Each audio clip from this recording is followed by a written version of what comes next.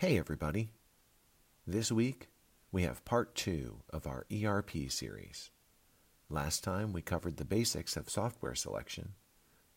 This week, Dave Trayers and John Vansel talk through implementation, strategy, and lessons learned. Enjoy! Let's jump ahead a little bit. We've gone through this whole selection process, and certainly we've glossed over a little bit of the complexity of the reality of that. We've done our negotiations. We've verified, through talking to other users of the software, and we've selected, and we're going to go do our implementation, right? Mm-hmm. So, what are some gotchas? What are some things that we've just talked about? One, right, which is not taking the people in your company that know what they're the most about your processes and the way you work, and putting them on the project. What are some other gotchas that we've seen that get in the way of companies to smoothly implement or migrate an ERP system? One of the things in my experience that I've come to realize this is in these projects like this, it is as disruptive to the organization as just about anything. What I like to say is the human side of an ERP project is the more difficult side. It's easy to talk in terms of data, the part numbers and your bills of material. Give me your customer list. We can clean this up. We can set this up. Chart of accounts is structured this way. All of that isn't easy necessarily, but it is straightforward. It's getting people to get comfortable with the new system. I've been in so many organizations. You're talking about change management here, right? Yes, human resources kind of change management, and really using emotional intelligence skills, empathy skills, validation skills. You have people who the clock is still blinking on their microwave at home, and now we're showing them a brand new interface, an interface that is 20 years in the future from the ERP that they were running. Right. And they're scared. They're wondering about, can I do my new job? They're telling me that what I have been doing, now somebody else will do, because overall the process will improve if we shift roles and responsibilities around, and they wonder what's going to happen to me. They're wondering if they can bring their 5-year-old in or fifth grader in to help them. Yeah, exactly. I've heard even some people say, if they upgrade this software, I'll just retire because I can't learn anything new. And organizations that don't address that don't acknowledge that, will have a much harder time getting people to not just participate in the project, but do things like adequately test, talk about their business process to make sure that we've adequately mapped it to the system, participate in training, help us write documentation, and then just using the software. The worst thing to do is to say, we're going to go and we're going to upgrade our ERP system. We're going to spend $1 million or more, spend a year, and go from point A right back to point A, and people are back to using their spreadsheets and back to doing stuff outside the system. Right. And that change management, one of the ways that I've seen some of our teams impact that change management is in the way they actually develop the testing, because I see our teams go out and develop process flows and process diagrams with the existing people on the floor or in the office, and then use those to develop the test plans and use those people to do the testing. And so all of that then familiarizes people with what's going on and why, and some understanding, because that change management of the old way of change management of, hey, Monday morning, you got a new system, that is, figure it out. Right, figure it out, right. And when you think about an organization, and again, the typical organizations that we're working with may have 10, 15, 20-year-old systems.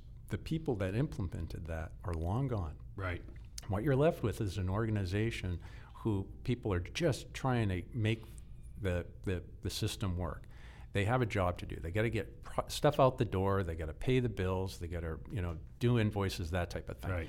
And if the system is a hindrance because it's so old, they will find workarounds. So you mentioned that, right? And people have a job to do, but you also mentioned that, maybe when this new system comes in, somebody else does part of what you were doing.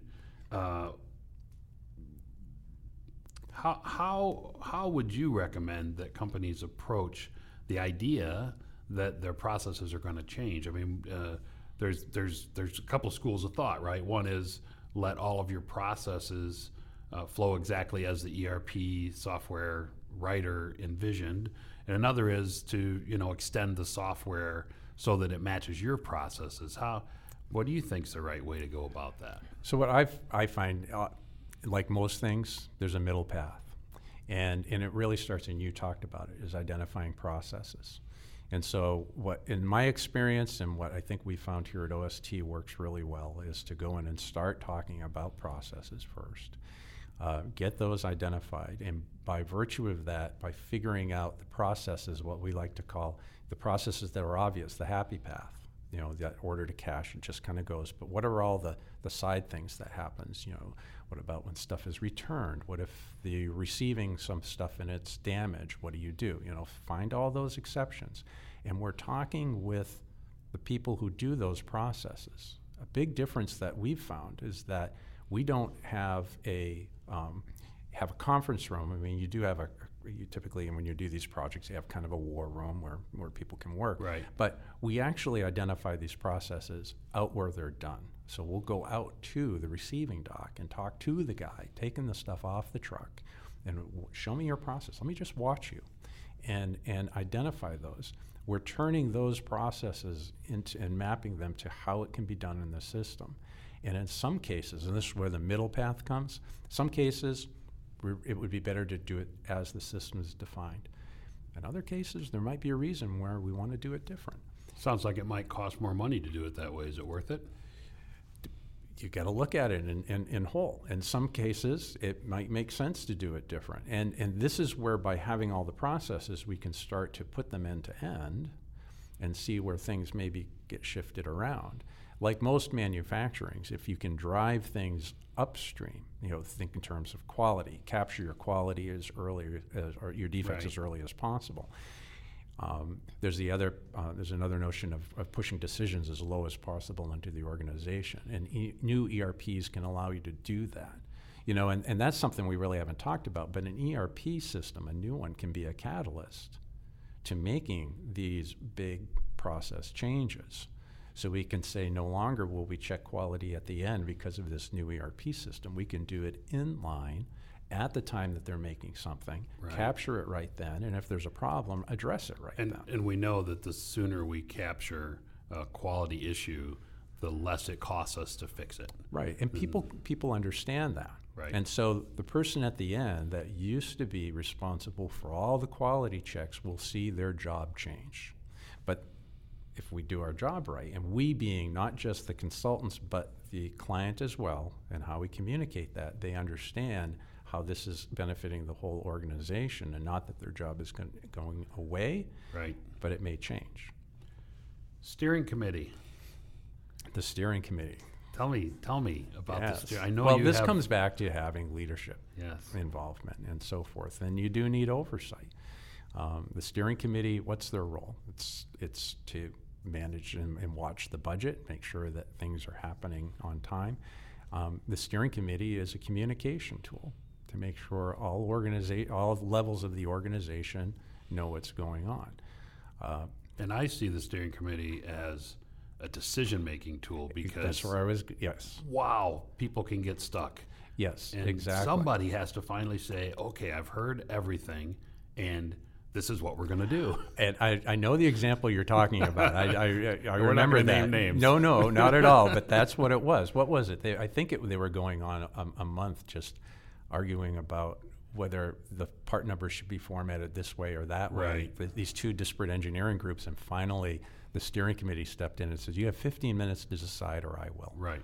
And finally, meaning way longer than it should have been. Oh, absolutely. But that's, I think, when, in that specific example, when the steering committee really understood their role and started driving these decisions and driving them to the, saying, decide, people, because we need to move this along. And that was a pivotal moment for that team. So we mentioned earlier a little bit, we talked about developing testing scripts out of process and that sort of thing. And one of the things that I've heard our team talk about, they say training is testing, testing is training.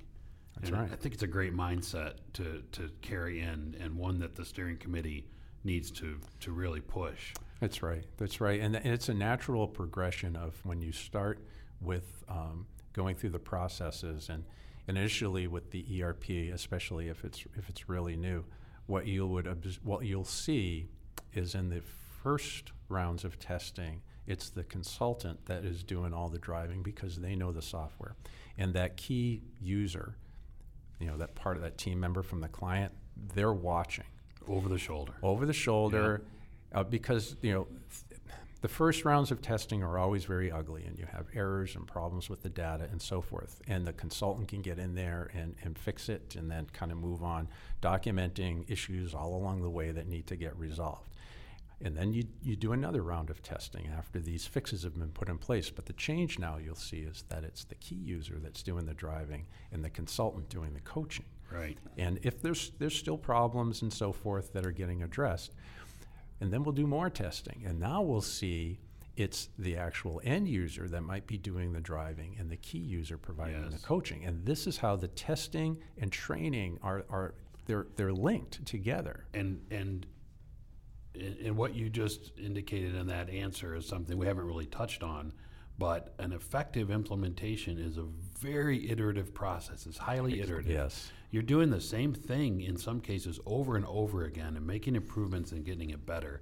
And not unlike what we talked about, the earlier you discover a quality issue, the less it costs to fix it. The same thing goes for an implementation of any enterprise software. If you are having fast iterations and you're failing fast and discovering issues and fixing them quickly, then you don't end up at the end with issues that require a lot of time and money to fix. But it is definitely happens over and over and over again. There's a cycle to it. And the documentation that you're developing as you go through this, because you've documented a process, you've found representative data, key data that you might test with and so forth. You're doing screenshots. And what are you building? You're building training material. Right, absolutely. And these can become standard operating procedures. So now, well after you're live, you have new employees, you can say, here's the SOPs, the operating procedures for this specific business process. Right. And you can go onto the test system and do these exact test scripts that it started as we were testing and validating the system, and now we're using the exact same thing as training material.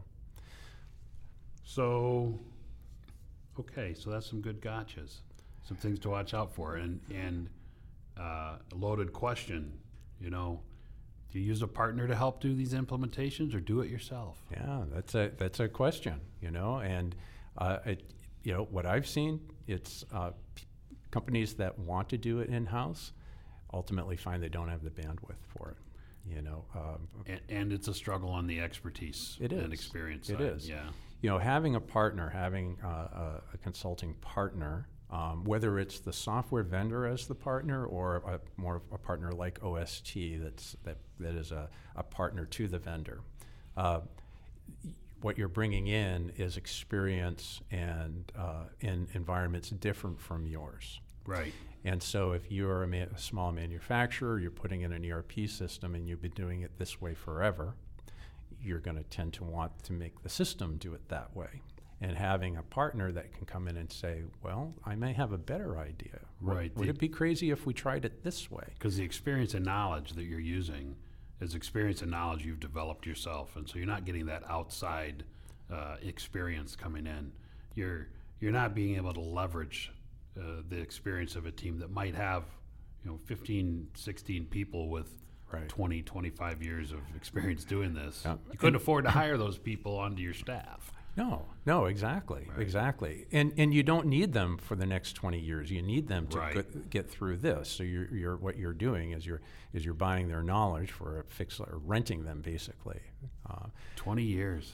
It's crazy to think you would implement software would last 20 years, but we see it all the time, don't we? We do. We're supporting clients today that have 20-year or older software. And in some cases, they have a philosophy: if it ain't broke, don't break it. So if you look at that, then, and you think about doing an implementation, and that implementation might take, let's say, 18 months, and you're going to run that software for 20 years, presumably there's some stuff you should be thinking about running the running side of that rather than the implementation side early on. Like, well, who's going to run it? Yeah. Who's going to take care of it? Who's going to take if you exactly if you put it if you put the software on premise, who's going to take care of your servers and your storage and your network and all that? If you put it in the cloud, who's going to take care of the configuring the system and making sure it's up and running and making the changes and extensions and those sort of things? They don't just sit there and run for 20 years. And that's the advantage of doing a cloud implementation, is because somebody else, typically it's the vendor, is managing that for you. Right. And you're hoping that they're around in 20 years, but they'll be, caring and feeding of the software, providing updates and so forth. To a specified service level agreement. Right. You can expect a certain amount of uptime and availability based upon contractual obligations. That's right. But even on the cloud, there's still that the support of the application in that. So if a client does their own implementation, they typically may have some in-house expertise that can provide that knowledge level, that level of support. And they become the go-to person. So even though it's a cloud, and you don't have to worry about the infrastructure, it's still the knowledge of the application sometimes distills down to one person. What happens when that person leaves or retires, or you can't retain them? Okay, by working with a partner, and having a relationship, whether it's a third-party partner or whether it's the software vendor themselves, you can help mitigate that risk because you are dealing with somebody who is constantly up to date on the software and is working with you. And if, in 20 years, somebody is going to retire, right? And it's the one or two versus a team argument as well. Mm-hmm. If you, sometimes you find yourself one or two people in your company who are supporting it, and we're back to they've got their experiences and their knowledge, and sometimes a partner will have 10, 15, 20 people that they can share a problem out amongst that team to come up with an answer quicker, maybe even a better answer. Yeah, I don't know how to say this without it sounding disparaging, but we've talked with many companies that try to do it all inside because they say we're different. Right. We are different. I know we're a manufacturer, but we're different from everyone else. Well, I'm here to tell you, after working with dozens, more of clients, you're not that different. Right. They all have many times the same issues. They have too much of stuff they don't need and not enough of stuff they do need. Right. And so it distills down to the same supply chain issues, for example. But there's a human element to this, and the human element says, if I can walk down to Fred's desk and look Fred in the eye and say, I want you to do this, there's a good chance I can get it done. But if I got to call that's right, Sally someplace on the other side of the country and ask, maybe I don't have as much impact there. So that implies a really good relationship. If a company is going to have a partner, that partner really understands their business, and we have seen that where we have worked with some clients where we understand their business better than they do sometimes, and that's the value of having a partner that is kind of all in on supporting their client. And there's some nuance there to using the term partner versus service provider. Mm-hmm. And I agree, a partnership approach makes a big difference. That's right. So we've had a bit of a discussion here today. I think, before we sat down, we had some discussion about what were the things that we really wanted to make sure we hit on. And we had 6 of those, I think. Do you want to just kind of so let's talk through those? Them. Let's talk through them, and you can add some color. So the first one that we had written down was don't be afraid of ERP implementations, but you do have to take it seriously. You do have to take it seriously. It's kind of like we were talking about. It's a cultural shock, and don't underestimate that cultural shock. Don't be afraid of it. Embrace it. Right. And like all mythologies, they're based on fact, and the mythologies of the companies that went out of business because they implemented an ERP. There have been a few of those, but it's been a long time since I've heard of one. But that's true. But just take it seriously, right? Take it seriously, and the second one was make sure a vendor shows you a demo using your data and your business processes. Right. It doesn't make a lot of sense to if you're a furniture manufacturer to see a demo of them assembling disk drives. Right. So it unless you're trying to get into a whole new business. Well, yeah, of course, exactly. Executive sponsorship and a steering committee that works are really key to a successful implementation. Right, and I don't think you could have an effective steering committee if you did not have that strong executive sponsorship, because they won't pay attention. That's right. They'll go pay attention to whatever the executives are asking them to pay attention to. That's right, and there are going to be roadblocks, and having that executive sponsorship, they say part of a great leader is to remove those barriers that people so they can do their job, and that is fundamental to a good steering committee. We kind of talked about this, but because of the disruption, change management. Don't ignore that. Don't ignore to the culture, to the system. All of that. It needs to be thoughtful and intentional. Mm-hmm. Yeah, exactly. You talked about our phrase: training is testing, and testing is training. Kind of rolls off the tongue, doesn't it? It really does. Maybe we should trademark that. And last, don't forget to plan for ongoing operations. Right. We're live. And I was actually on an engagement when I was a consultant, and we went live, and I saw all the consultants disappear over the horizon. Except me. Right. And actually even I disappeared. So the client was, we're live. We're good. Everyone can go. And they pulled me back after about a month because they needed that ongoing support. Right. And what we learned was that needed to continue. And think in terms of that, the newness doesn't go away once you say, hey, we're live with the new software. Right. There will be issues. And I guess maybe that's part of that. You will have forgotten something. Yes, there will be issues. And accepting that. But the good news is that in all of my experience, there was nothing that when we discovered something after we were live that we weren't able to fix. Right.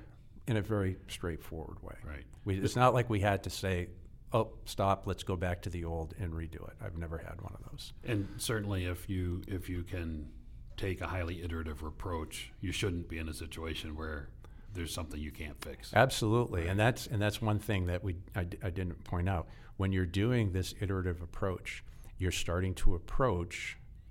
They become dress rehearsals for a go live, right? Because ultimately you have to do a cutover in some way, shape, or form, and each of these testing cycles really becomes closer to a go live scenario. So there should be no surprises when it's done. But there's a lot more that we haven't even talked about here, communication plans and all sorts of other things. So we've left a lot here on the table. Definitely. So, Dave, OST, we're headquarters here in Grand Rapids, Michigan. Yes. And we're in an old game manufacturer, right? They manufactured games here, chess and checkers and dominoes and all sorts of things like that. So tell me, what's your favorite game? I have to say my favorite game actually is Scrabble. Scrabble. Growing up as a kid, we had Scrabble tournaments, and in my extended family, and it could get pretty competitive with. And I have to say I was pretty inventive with some words that, Webby was one of the classic ones. Yeah. Yes, yeah. We almost came to blows over that. Right. But Scrabble, I have all sorts of great memories of that. How about you? I used to love Scrabble until I got married, and my wife consistently just wiped the floor with me in Scrabble. And so I think for me, I'm kind of a classic. I like Monopoly. I like a game that you sit and you play for a long time, and maybe you have a cocktail while you're playing, and you laugh and joke, and it's not it's not quite as highly competitive because everybody knows how it's going to end. The people who got Park Place and Boardwalk are going to win, and somebody's going to get mad at somebody. But classic game of a traditionalist. Did you have your favorite token that you were? The top hat. Top hat, absolutely. Yep. Yeah, my brother liked the race car. That probably gives you good insight into both of us. Well, David, thank you for taking the time to talk with me fun. today. It's always great to see you here in Grand Rapids, and I appreciate it. Yeah, thanks, John. OST, changing how the world connects together. For more information, go to ostusa.com/podcast.